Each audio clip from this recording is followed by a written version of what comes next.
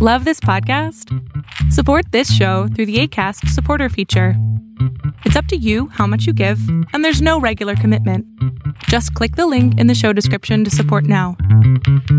Welcome to the Hip Senior Podcast, hosted by Marianne Bailey. Each week we sit down with seniors age 55 and up to share stories that will inspire you to live your life to the fullest. Plus, information on the latest services that will allow you to make your golden years into platinum years. So, grab your cup of joe, sit back, and get inspired. And now just a quick message from our sponsor of the day, Anchor by Spotify. Hi friends, this is Marianne Bailey from the Hip Senior. Have you ever wondered what it takes to have a podcast? Well, I'm here to tell you that Anchor.fm is one of the easiest ways to get started. You can have a podcast up and running in one day. Did you know that? You can talk about things in your past, things that are going to happen in the future, things about a business or a volunteer opportunity. There's all kinds of reasons and things that you can do with a podcast. And I'm here to let you know that using Anchor by Spotify is one of the easiest ways to make a podcast. Everything that you need to record a podcast, to edit it, and to get it listed in all the major podcast listening platforms, such as Spotify, Apple Podcasts, Google Podcasts, and more. Everything's in one place. Simple to do. And I forgot to mention, it's completely free. If you want more information about hosting a podcast or getting started, download the Anchor app or go to anchor.fm to get started. And now back to our podcast. Good afternoon, everybody. This is Marianne Bailey with OnlineTechLessons.com. But today we are talking about taxes and Medicare and baby boomers and whatnot for the Hip Senior podcast. And we are joined today with Bill Hesch. And Bill, I'm going to let you introduce yourself. How are you today? I'm doing great, Marianne. Thanks for having me on the podcast. Oh, it's my pleasure. I manage my law firm, my CPA firm in Oakley Square. I'm kind of unique, a one-stop shop as a CPA and attorney. That's Ohio, right? In Ohio and Kentucky. I'm licensed in Ohio and Kentucky. Okay. And that basically, I'm also a personal financial specialist, which is the CPA that specializes in financial planning. And what's unique about that whole mix is that I work a lot with baby boomers, and we've talked about trying to discuss Medicaid law and elder law planning. That I think the number one fear that baby boomers have is they're going to outlive their money. And as a financial planner, I help clients look at their money, their resources. But the big question mark here is we don't know what cards we're going to get dealt. We do know the statistics, though. And the statistics are that 2 out of 3 baby boomers are going to end up in a nursing home. We do know that the average stay is 4 years. Why do we know that? Because Medicaid has a 5-year look back, and they keep on top of that. But I will say that if you have memory care and dementia, Alzheimer's, the average stay could be 6 to 8 years in a nursing home. You might progress from assisted living to basic skilled care, and then you're going to be in memory care 24/7. And the financial consequences are just devastating to a family. And it's not unusual for a lot of the baby boomers that everybody's mom and dad, they never talk to them about their personal finances. But yet at the same time, when they age into their 70s and 80s and life happens and one of them goes to a nursing home, it's really sad because then everybody's reacting. And what I can share with you is that the average person out there does not have a lot of money to pay for nursing home care that might happen. I think in Cincinnati, the average cost for a semi-private room in a nursing home is almost $100,000 a year. That's $8,000 a month. It can get more expensive based upon what kind of health condition you have, and particularly memory care units that you're locked down 24/7. And so what happens is that you're on a private pay basis that Medicaid doesn't kick in for paying those long-term nursing home care until you follow certain rules. And that's what I think people need to understand what the rules are, because if you're going to try to help mom or dad, grandma or grandpa, or you're trying to help yourself plan for this, advanced planning is really, really critical. And because I mentioned that 5-year look back that Medicaid has, because Medicaid is taking a position that says, mom or dad gets sick, and they're in a nursing home, they have a stroke, it's unexpected.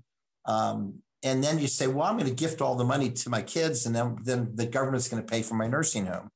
And they're smarter than that. They say no, those are prohibited transfers. That if you go in the nursing home, the Medicaid looks back 5 years to see whether or not you've transferred property to your children. And if you have, those are improper transfers. They got to be pulled back in, and there's a penalty that's imposed on those improper transfers. So I'm trying to, purpose of this program, I think, would be to try to help people understand that there's really is, number one, a great need to do advanced planning. And that's an old adage, failing to plan is planning to fail. And now that you say that, Bill, let's go back a little bit. Let's back up and let's go back to, you talked about planning. What is the ideal? Okay. So not the typical or the possible, but what is the ideal age that somebody should start looking and saying, I am 50, I'm 55, I'm 60. What is that typical age that people should start looking and saying, I need to put a plan into place?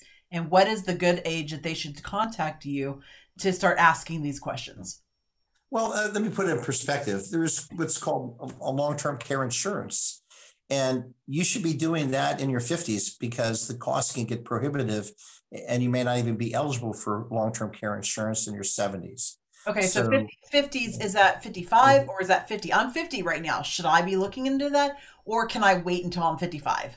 Okay, anywhere in I think it starts at 50 to 55. Because my point is you're healthy, and you don't know what your medical conditions are going to be in 5 or 10 years. Right. And so it's so important to try to get in on long-term care insurance when it's early. And there's also something that they've come up with, a new program that ties it in with life insurance. It used to be you bought long-term care policy, and you spent all this money, if you didn't use it, you lost it. Well, now they have a policy that basically allows somebody in their 50s to buy life insurance on themselves. And I'll give you an example. You pay I'm going to say $5,000 a year, okay? And it's going to buy maybe $100,000 of life insurance. And you might pay that for 20 years and put $100,000 into it, okay? The way the policy is set up is that if you don't use long-term care, you get a death benefit of $100,000. You get your money back, basically, your premiums you paid. Right. However, if you need long-term care, they provide a benefit to you that in lieu of the long-term care, then you get a monthly benefit that's tied, and it discloses it's very significant. And so it's a good way of trying to, I think, qualify for this type of product, because it's a life insurance product and you need to be young and healthy in order to get a good premium rating for the policy. Okay. What if you become disabled, say in 5 or 10 years? Can you go into a facility at that point and use that policy? Well, that's what kicks in for long-term care policies. So the purpose of that policy is if you qualify to a long-term care nursing home facility, then the policy will pay the cost of the nursing home. Okay. And usually it's a daily benefit that they define. So, but the idea is that you're going to go into it with some type of planning. You know that maybe the average cost today is around $8,000 a month.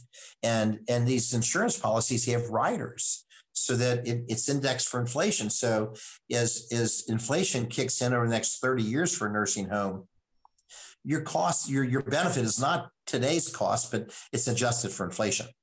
Okay. So it takes that into consideration when they design these policies. Okay. So you're going to have money available in your later years, in your 70s and 80s or 90s that's when you're more likely to end up in a nursing home. Okay. But sometimes people end up in their 60s and 70s, early 70s in nursing homes. I mean, it does happen all the time. And so that's why advanced planning, I think, is so important to take a look at that. And what we're trying to say too is that Medicaid is going to kick in typically, when you're 65 or older. Okay, so from that standpoint, and to qualify for Medicaid, you must have a medical need and you have financial tests that you have to comply with. So there's some hoops you got to jump through. The medical need ties down to give you an idea how they go into it, that if you have trouble need assistance for mobility, bathing, grooming, toiletry, dressing, or eating. And they look at those, everybody gets an assessment. So if somebody's sick, they come in and, pro seniors will come in or council on aging, and they'll do an evaluation of someone that's having some problems. And they'll do a level of care assessment, and they'll document whether or not they need intermediate or skilled nursing care. And if they need assistance with at least two of those activities, then they will be deemed to have qualified then for the needs test from that standpoint, that they have those basic needs so they can qualify to be in a nursing home, okay, from that standpoint. Then the financial test is the other thing that's really important to understand too, because you have a monthly income, but the nursing home care might be more than your monthly income. So what happens? Or you're on a private pay basis potentially, and if you're single, I got to tell you, the house might be exempt, but you got to spend down to $2,000. So if you're single, some people are divorced and widowed and they're single. This is pretty major, that if something happens, the house may be protected, that they qualify for Medicaid. But the way it works is that they have an estate recovery program when they die, that they go after the money that they spent against the estate. And so they still end up losing the house at the end of the day to the nursing home. So is a plan like that to get into starting? Sorry, just to go backwards a little bit. Sure. Is that let's talk nuts and bolts. Is that an expensive process? Is that based on your age and health? How do they determine how much it's going to cost you right now at the age of, say, 55 or so to get into planning for this and have a plan like that? Well, the insurance people have it's all actuarially determined. So they're doing the actuarial studies they're playing the odds, okay? Because not everybody's going to need to go to the nursing home before 65. It's unusual, quite frankly, okay? But 2 out of 3 people after age 65 are ended up in a nursing home before they die. And the average stay is going to be 4 years. So those are the statistics that I think lend themselves, that people need to be aware of the fact that it's very real. And usually I look at it, if there's a married couple, usually one of them is going to end up in a nursing home potentially. Yeah, but sure. But let's look at it from, say, me. I'm 50 years old. Maybe I want to start buying into sorry, silly people. Maybe they want to, I want to buy a plan that, so I start planning now at the age of 50. Would I be looking at hundreds of dollars a month, $50 a month? What I recommend, because everybody has different health conditions and everything else. So my point is, but is it expensive to start planning ahead? My recommendation is you go out and you get a policy and you find out what the numbers are, and then you can evaluate it. Okay. I know. I was just wondering, if it was expensive to get started even thinking about this at this age. I know it could end up being expensive if you didn't start looking at it. But I know, right now people are struggling with the pandemic and not work and stuff like that. Maybe retirement planning is one of their very last concerns that they're even thinking about right now. So, to me, it's a waste of time. If you don't have the money to do it, then I wouldn't even look at it. Okay. Right. I mean, you got to look at your priorities. Okay. So when I do financial planning, people have to take care of their basic needs, and then they're trying to save for retirement, and is it better for them to try to save for retirement instead of spending the money for long-term care because they may not even need it? I would say it's best that, you have to go through the progression. And I think you want to cover basically, planning for your retirement. And the rule of thumb there is everybody should be trying to save 10% of their income every year. 10%, that's the rule of thumb. 10% of your income should be going to your 401k or your IRA plan. Make 50,000 a year, you try to put 5,000 a year away. Okay. Okay. So I think that I would start there with, and then if you find that you have extra money available that you're with your monthly budget, a lot of people, that's the problem. Money is the number one problem in relationships. It affects all classes of life. So there's a reason why 70% of the lottery winners go bankrupt. Everybody always outspends whatever they got by 10%. And so the importance to try to accumulate wealth and plan for retirement, what's really important there is to live below your means. Easier said than done, but typically it means you don't go out and get a mortgage based upon this is how much I can get, but you try to, that the bank will loan you 28% of your income for your mortgage payment for your house, your condo. I recommend you try to do 15 to 20% of your income. You live below your means. Yes, you can afford a bigger house, but you're going to have that extra money available, hopefully, to put away for retirement, or maybe even to enjoy life better and have less financial stress in your life. Same thing with your cars. I think some of our younger, like the millennials and stuff like that, I think some of them are starting to realize that, and they tend to think like experiences are more important than the material things already. And do we need a 4-bedroom house when we really only need a 2-bedroom? Think about it. Americans are the only ones who really think like, oh, I've got to, and I don't know when this started, oh, I've got to have a spare bedroom. Oh, I've got to have, space right now, having rooms for offices and whatever, since we're all working from home, is really important as well. But it's like, I think we tend to overbuy and overspend for what our actual needs are like that. So living beyond your means, below your means are definitely is an important lesson for everyone to learn, regardless of the age. Right.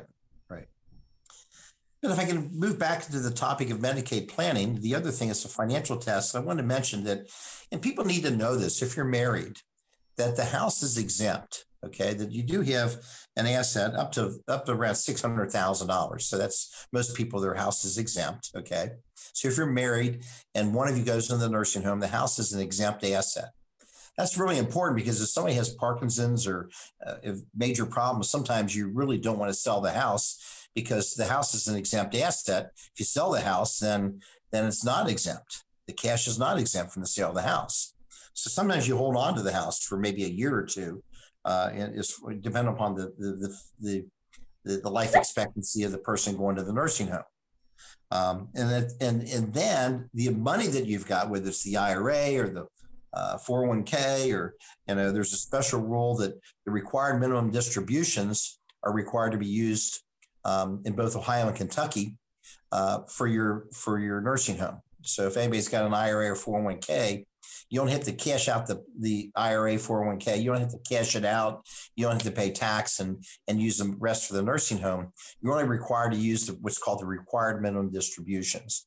So when you're over age 72, there's required minimum distributions. And so that's an example where those retirement assets are somewhat protected. So we want to make sure we have some retirement assets out there that are in an IRA or 401k that roll over or something. But then you have other investments that you might have outside of the IRA. And the bottom line there is that, let's say you have $500,000 or $300,000. If you're married, you have to spend down basically to around $130,000 of the investments that are not in an IRA or 401k or retirement plan.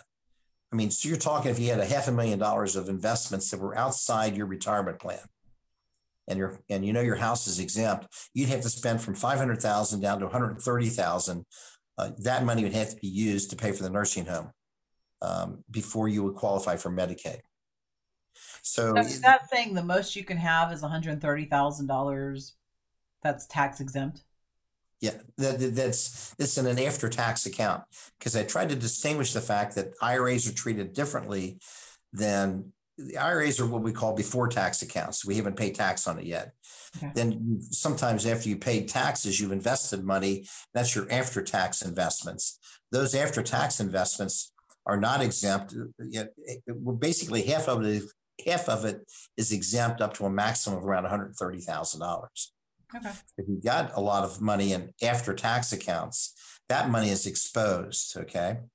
And so, when people have this type of situation, they kind of look at it. And the thing I would share with you is that you might say, well, great, my house is exempt. But guess what? The surviving spouse, when the person dies, and the surviving spouse, the house really, in essence, is not necessarily exempt, because that person they have a state recovery if the second person has to go to the nursing home. Okay. So that can create some planning opportunities. And to give you an idea of one of the things that we commonly do for a couple in their 70s, we're trying to do advanced planning, is that they will gift the house to their kids to get the 5-year rule running. We're not concerned about the first person. We are concerned about the second person, because you got a problem with the second person, the house is not protected. So what we try to do, if they've got enough budget, enough money available, we try to basically transfer the house to them irrevocably in trust for the benefit of their kids. What if they don't have kids? Well, then whoever your heirs are, and that's another point I'll make with you, because sometimes if you don't have kids, then you're not as concerned about doing Medicaid planning, because the alternative typically might be family members that you're not close to, so you're not as concerned about trying to conserve it for them, or you might have your favorite charity that you're trying to conserve it for. Right. Okay. So my point is, if you don't have children, then it's a question of how strong you feel about not wanting the money to go to the nursing home. And so what we do is, one of the strategies is that you irrevocably transfer property like a house to a trust, and then the trust leases the house back to mom and dad, basically, in the typical situation. So the kids own mom and dad's house, and after 5 years, the house is exempt. And you're hoping mom and dad are going to be healthy for 5 years. So they're paying monthly rent. And because they're paying monthly rent that's fair market value, the rent is exempt. So you're shifting the money out of their account into the trust. And the kids have the money available then for mom and dad. And they got their inheritance down the road, but they also got extra money to help mom and dad. Because I got to share with you, if mom and dad go on Medicaid, they only get $50 a month to live off of. They have hardly anything to live off of. And so that's the kind of planning that's one basic strategy, as an example that we might do for a couple that they're saying, gee, I'd like to protect it. I want my kids to get the house. I'd like them to get other money. And also if I run out of money, then they've got extra money to help me with. Okay. So it's a moral obligation, not a legal obligation, but it's a strategy that's used to try to basically transfer the house to the kids. It requires advanced planning, 5 years, but after 5 years, and that's the whole idea, that if they're healthy, then they keep paying rent, and they're shifting all their money out of their investment accounts into the trust, and they're avoiding the 5-year look back. So that is one technique that we've used a lot for families. And we're not being overly aggressive, because mom and dad still have all their investments.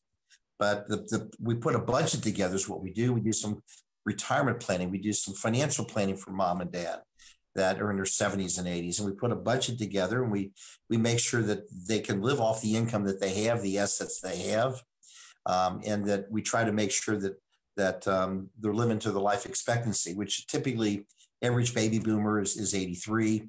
As I mentioned maybe before, 1 out of 4 is age 90. 1 out of 10 is age 95. I just checked that too for women, because typically it's different for men and women. For men, 1 out of 5 reach age 90, but women, 1 out of 3 age 90, right, for women. Okay. So those are the current statistics. And those numbers are significantly higher than what they were 20 years ago, 30 years ago. People are living a lot longer, because when that happened, that's what's happened with the nursing home situation. In the 80s, you went to a nursing home and you didn't stay more than a year, because you died within a year if you went to a nursing home. And they had an 18-month look back. In 1993, the government changed the look back to 3 years, because people were living longer in a nursing home in the early 90s. And then in 2006, they did the look back to 5 years, because the average stay for a nursing home in the 2000s was basically 4 years. So they moved it from 3 to 5. I'm looking for them to potentially move the look back even further to maybe 7 years, because I think people are living longer in the nursing home with Alzheimer's and dementia, 6 to 8 years. So I wouldn't be surprised if they move the 5 to 7 sometime in the next few years. So let me stop you right there for a second. Do you think that people are living longer in nursing homes? I mean, understandably, we have better health care than we had even 20 years ago. And so I'm sure that's a big factor of it. Is also part of the factor, like nursing homes are doing a better job engaging people mentally and stimulating their brain and physically, keeping them active and stuff. Is that part of what's going on as well, keeping them more engaged, and that's why they have more will to live longer? Well, actually, and I saw a study on that. It was in a magazine that the number one factor that affects longevity is social interaction with other people, more than any other health history, your genetics, your weight, your body mass index. Basically, that is so true that if you stay engaged, okay. And I think I'll mention this because when I started studying financial planning years ago, there was a statistic then that said if you retired, you would potentially die within 5 to 7 years. Right. Over the past 30 years, I've observed people that have retired and have, in fact, not lived more than another 5 or 7 years. And there's just something about being engaged and staying active that just it does extend your life expectancy. There's no doubt in my mind about that. Oh yeah, we had a conversation yesterday on yesterday's podcast with Krista Powers, and we were talking about blue zones. Are you familiar with blue zones? I've heard about that. Yes. I read an article. And that's what she was saying was part of the blue zones. They have like 9 different factors as to why people are living beyond 100 in these areas. And we actually have a blue zone in Loma Linda, California. And but one of the and that's the only one in the U.S. that we have, by the way. But one of two of the kind of points, they have like 9 different points that they hit on. And some of them were things like engagements with others, part of being a part of a tribe. Where do you fit in? Do you have people that you hang out with that you have the same hobbies or the same financial interests? Do we all live in the same way? Do we save money? Are we active? Different things like activity. Being more active, just even everyday activities like hand mixing stuff instead of using a mixer to do the work. They're actually, and they're moving their bodies and being active and mentally stimulating by constantly learning new stuff and being part of a family unit. And that people that are alone and not part of a family unit or have a tribe of people around them to help support them, whether it's emotionally, mentally, physically, whatever the case may be, tend to not live as long. And so that's why one of the success things of these blue zones kind of is all of that kind of combined together. And I know that a friend of mine recently had to move her mother from one nursing home to another because the nursing home she was in just was not engaging her mother enough, and she was severely depressed, really despondent. And the doctor said, no, it's not her health. It's just that she's not engaged with stuff. She moved her to a new, different senior facility, and all of a sudden she was back to her normal self and excited about life again and thriving. So I could see that whole mix up, but that whole being engaged and not being alone thing is so important. Well, I think it's also people are wanting to stay at home and not go to the nursing home. So I think it's important to have in-home care programs that focus on that engagement thing. So I know that my stepmom had dementia and was failing and in her later years before she passed away. And I brought in a specialist who basically worked with her caregiver and her daughter, who actually was an RN, and made recommendations on how to keep mom engaged in a lot of different ways, a lot of different activities, so that it would help delay the progression of the dementia and Alzheimer's. Okay. Yeah, even like senior centers and senior homes these days, they're even offering, and I know we're starting a program with our LMS, our learning management system, where we're going to be offering like technology classes or armchair surfing or chair yoga and stuff like that for seniors to get engaged and be doing stuff like that. Or learning, you just never know what a senior will want to learn, whether it's, maybe buying and selling, I just went brain dead. Like the stock market, being engaged in that, or different stuff that they are interested in, or penny trading or whatever, of constantly learning this stuff. So, I applaud you for wanting to make sure that people understand from a young age, like my age or so, how important it is for planning, because we don't think about that. We think, oh, I'm young, I don't need to, I started when I was 38 years old. My dad had his heart attack. And I said, I'm not going to have a heart attack when I'm 62. And it was a combination of diet, exercise, okay, and part of it, engagement, being active or whatever. Right. But what I found is that in my career then, I've been very healthy, active, energized, and it makes a big difference. It makes a huge difference in your whole career, your work environment. And to me, it's something that I focused on basically 25 years ago that's made a significant difference in my life, okay, going on 30 years ago. So really, I'm a living proof of that, because I look at my health history and I am not having the health problems that my dad had in his 60s, okay? Okay. My brother's on the other end of the spectrum, that he has had the health problems in his 60s, like my dad. And my sister had her health problems in her 60s and 70s, like my dad. Okay, so I think there's a genetic factor that's involved there, but I think I'm just saying, the sooner people start, the better off they are on focusing on their diet, health, exercise, and sleep. That's another factor. Okay, making sure that you're rested and get your sleep, because it has a big impact overall on everything. I did want to wrap up though a little bit for Medicaid planning, because some people don't have time to do Medicaid planning, and it's already too late for them, okay? There are a lot of last minute strategies we have to help people, okay, that have mom or dad that need help in the home, okay? They need help going to the grocery, taking them to the doctor, doing their dishes, doing their laundry. And Medicaid will allow mom and dad to pay the kids the money that they have to pay someone else to do that service, which could be at $25 an hour. Okay, so it's called a care agreement. And so it doesn't matter that you've been doing it for 5 or 10 years. Medicaid will not allow you to go back and reimburse what the kids have been doing for the last 5 years. But you need to be aware of this, because if the kids are helping mom and dad out, and mom and dad have assets, you want to try to protect those assets from the nursing home. The best thing we do is we start paying the kids under a written care agreement what they would have to pay an outside party to pay to do all those services things. And that's a way to accumulate money and shift it from mom and dad's name out to the kids' names, okay? And they have to pay income taxes on that. The Medicaid would require them to report that, and they have to pay it monthly. We have all kinds of requirements. We have a written agreement. It has to be notarized. And from the date you sign the agreement going forward, it's a legitimate way for mom and dad to shift assets to the kids for helping them out at home, okay? So that's number one thing that we try to recommend universally to clients that come in for last minute planning.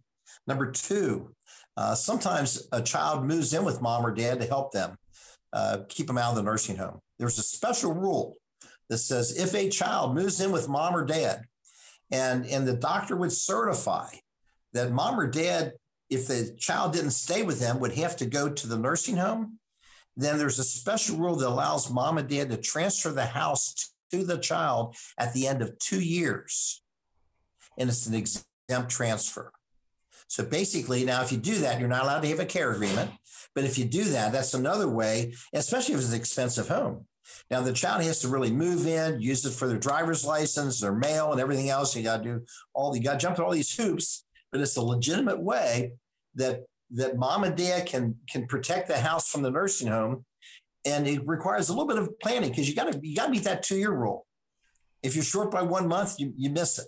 Right. It's something that a lot of people are not aware of. And a lot of times, one of the children are moving in with mom and dad and helping them out for years, and they're not aware of this rule. And it is a special rule that allows the house to be exempt.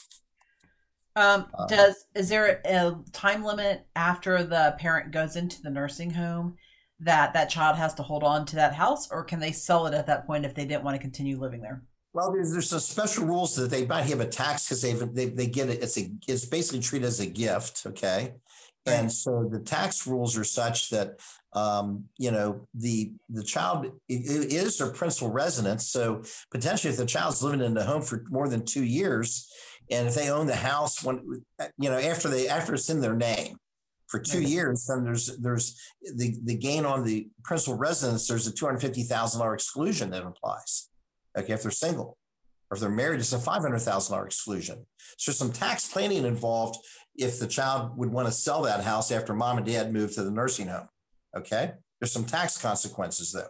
Right. If they don't wait, if they sell it as soon as they go in, they don't qualify for that 2-year rule that it was your principal residence for the 2 years that you owned it. You got to own it 2 years. Okay. So you would have a capital gain. They'd have to pay tax on the capital gain for the sale of the house. Okay. So there's some strategy and planning there that's involved.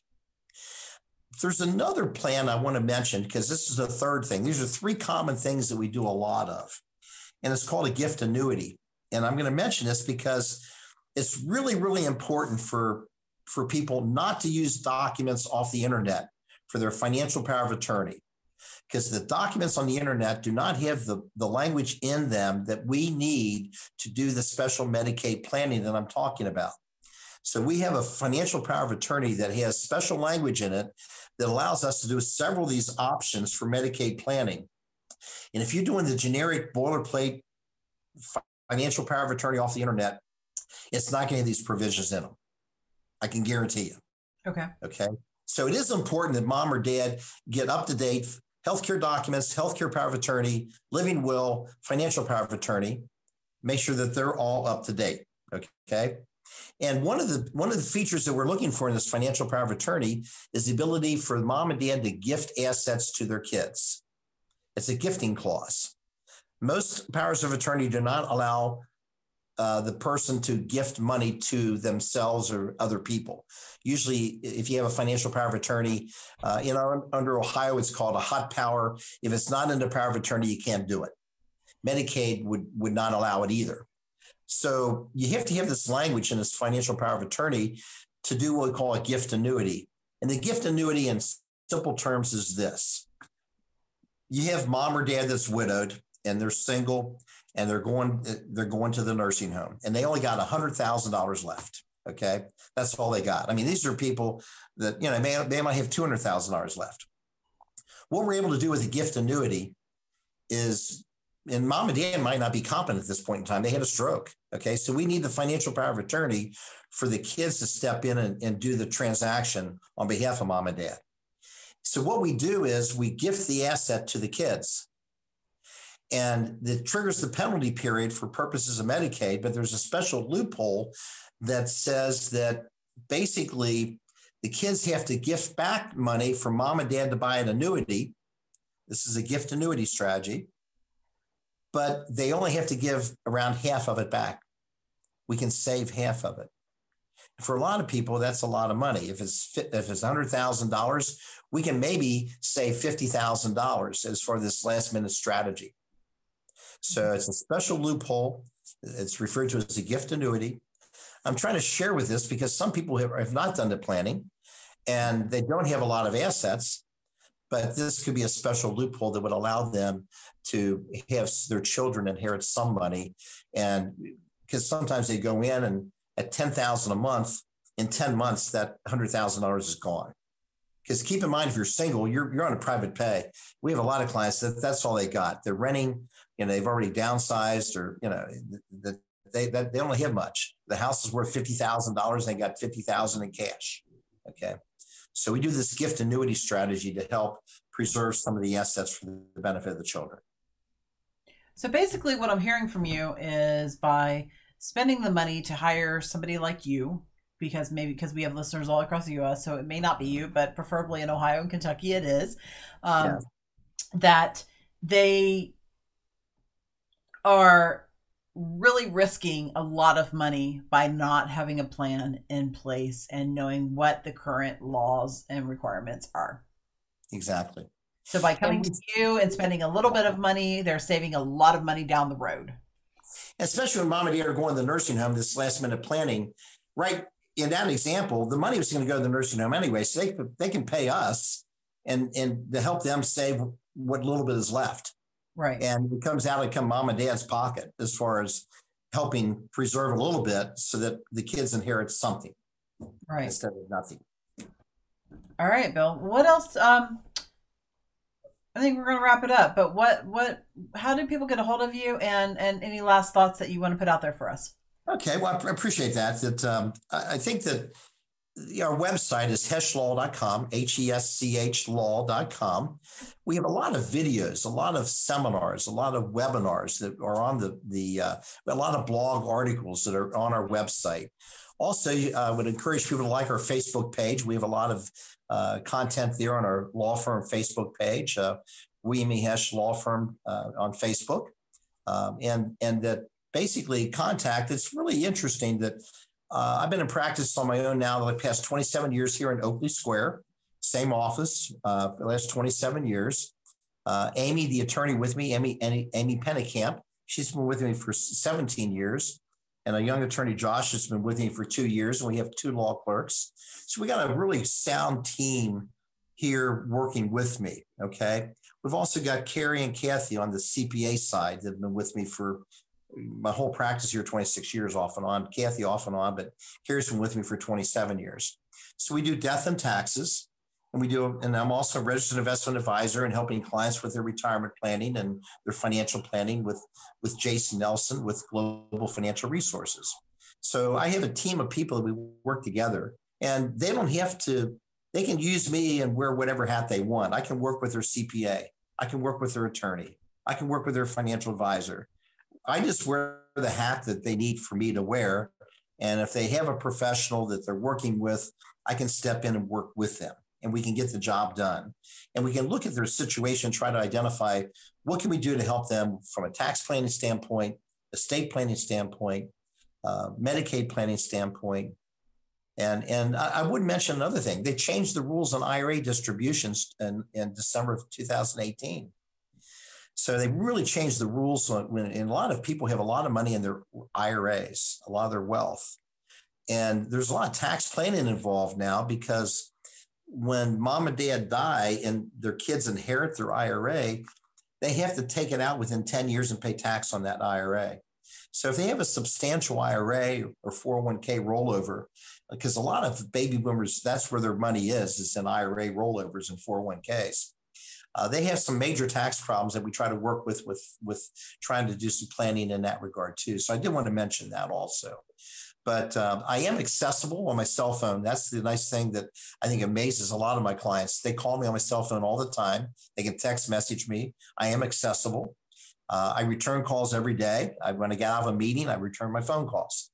So I manage my business and my practice very, very well. It's very service oriented, and we're experienced and we're available. And so we are, very interested in working with anyone out there that has concerns and fears, and we try to give them peace of mind. And that's what we try to do is, and that's what I enjoy most, because we are able to give our clients peace of mind. We are able to, the more advanced planning we do, the better results we can get. But I think people are pleasantly surprised when we have to do some last minute planning, what we can do for them. And they're very appreciative of that. So. And I will say, I've been in your office. I have met your team. Everybody is really nice. They were polite to me, even though they never had even met me, and they were engaged and everything. So definitely check Bill out if you have taxes, if you have planning that you need to do for retirement. If you're at that stage, definitely reach out to him and ask questions. Can they sit down with you and just have a conversation with you before they ever put anything into plan, I guess, right? That's what we normally do. We offer a 30-minute consultation at no charge. Usually might last an hour, so it might be $250 for initial consultation if they need an hour instead of half an hour. One thing that's also unique, I should mention, that they should check out my law firm website, is I have a patent pending on a retirement trust for baby boomers. And it's a very unique feature that I developed 5 years ago when I was doing estate planning for my children. And what I've done and my kids are very happy with this, quite frankly, is that I have designed a trust that is a retirement plan for my children. The baby boomer children, the millennials, okay? The millennials are not going to have Social Security in 30 or 40 years that we have today, okay? They also don't have the 75% of people are paycheck to paycheck. And also half of the millennials live at home with their parents still. So with that in mind, I think a high percentage of our clients are wanting to do what I've done for my children. And that is, it's a trust that basically provides for my children for the rest of their life. They get 4% of the assets every year. So if they inherit $500,000, they get $20,000 a year. I'm just giving you a simple example. Sure. And when they turn age 62, it annuitizes to a lifetime annuity. We don't buy the annuity, but it kicks it up to maybe 6%. But the whole idea is if I die when they're in their 30s or 40s, in 20 years, that money's going to be 50% higher. And they're going to have more money to live off of at age 62, that becomes the retirement that they'll have. Maybe in my example, if the 500,000 becomes 750 in 20 years, is of inflation, and we invest the money. In other words, you can earn 6% and give out 4%. It goes up 2% a year for 20 years, and compounding, the 500,000 will be 750, and then the 750 times 6% then. So basically they're going to have $45,000 a year pension to supplement whatever they get from Social Security, which is, it can be much. So a lot of clients really like this patent pending retirement trust for baby boomer children. So I did want to mention that as a wrap up thing, that you can go on my website and get information about my baby boomer retirement trust. I think it's a very viable option for a lot of baby boomers to provide responsibly for their children. I'm going to have to look into that myself. My daughter's 23. So definitely. All right, Bill, thank you so much for sharing your wealth of information with us today. And I hope everybody reaches out to you and becomes further educated about the planning and providing and everything else that we need to do as we age gracefully. So, Bill, thanks for joining us today. So welcome. Take care. Bye-bye. Yeah, bye. Thanks for listening to the HIP Senior Podcast. Remember to subscribe, or you'll miss out on more inspirational stories that will make your golden years into platinum years. If you'd like to learn more about the senior services provided today, please visit us online at www.thehipsenior.com.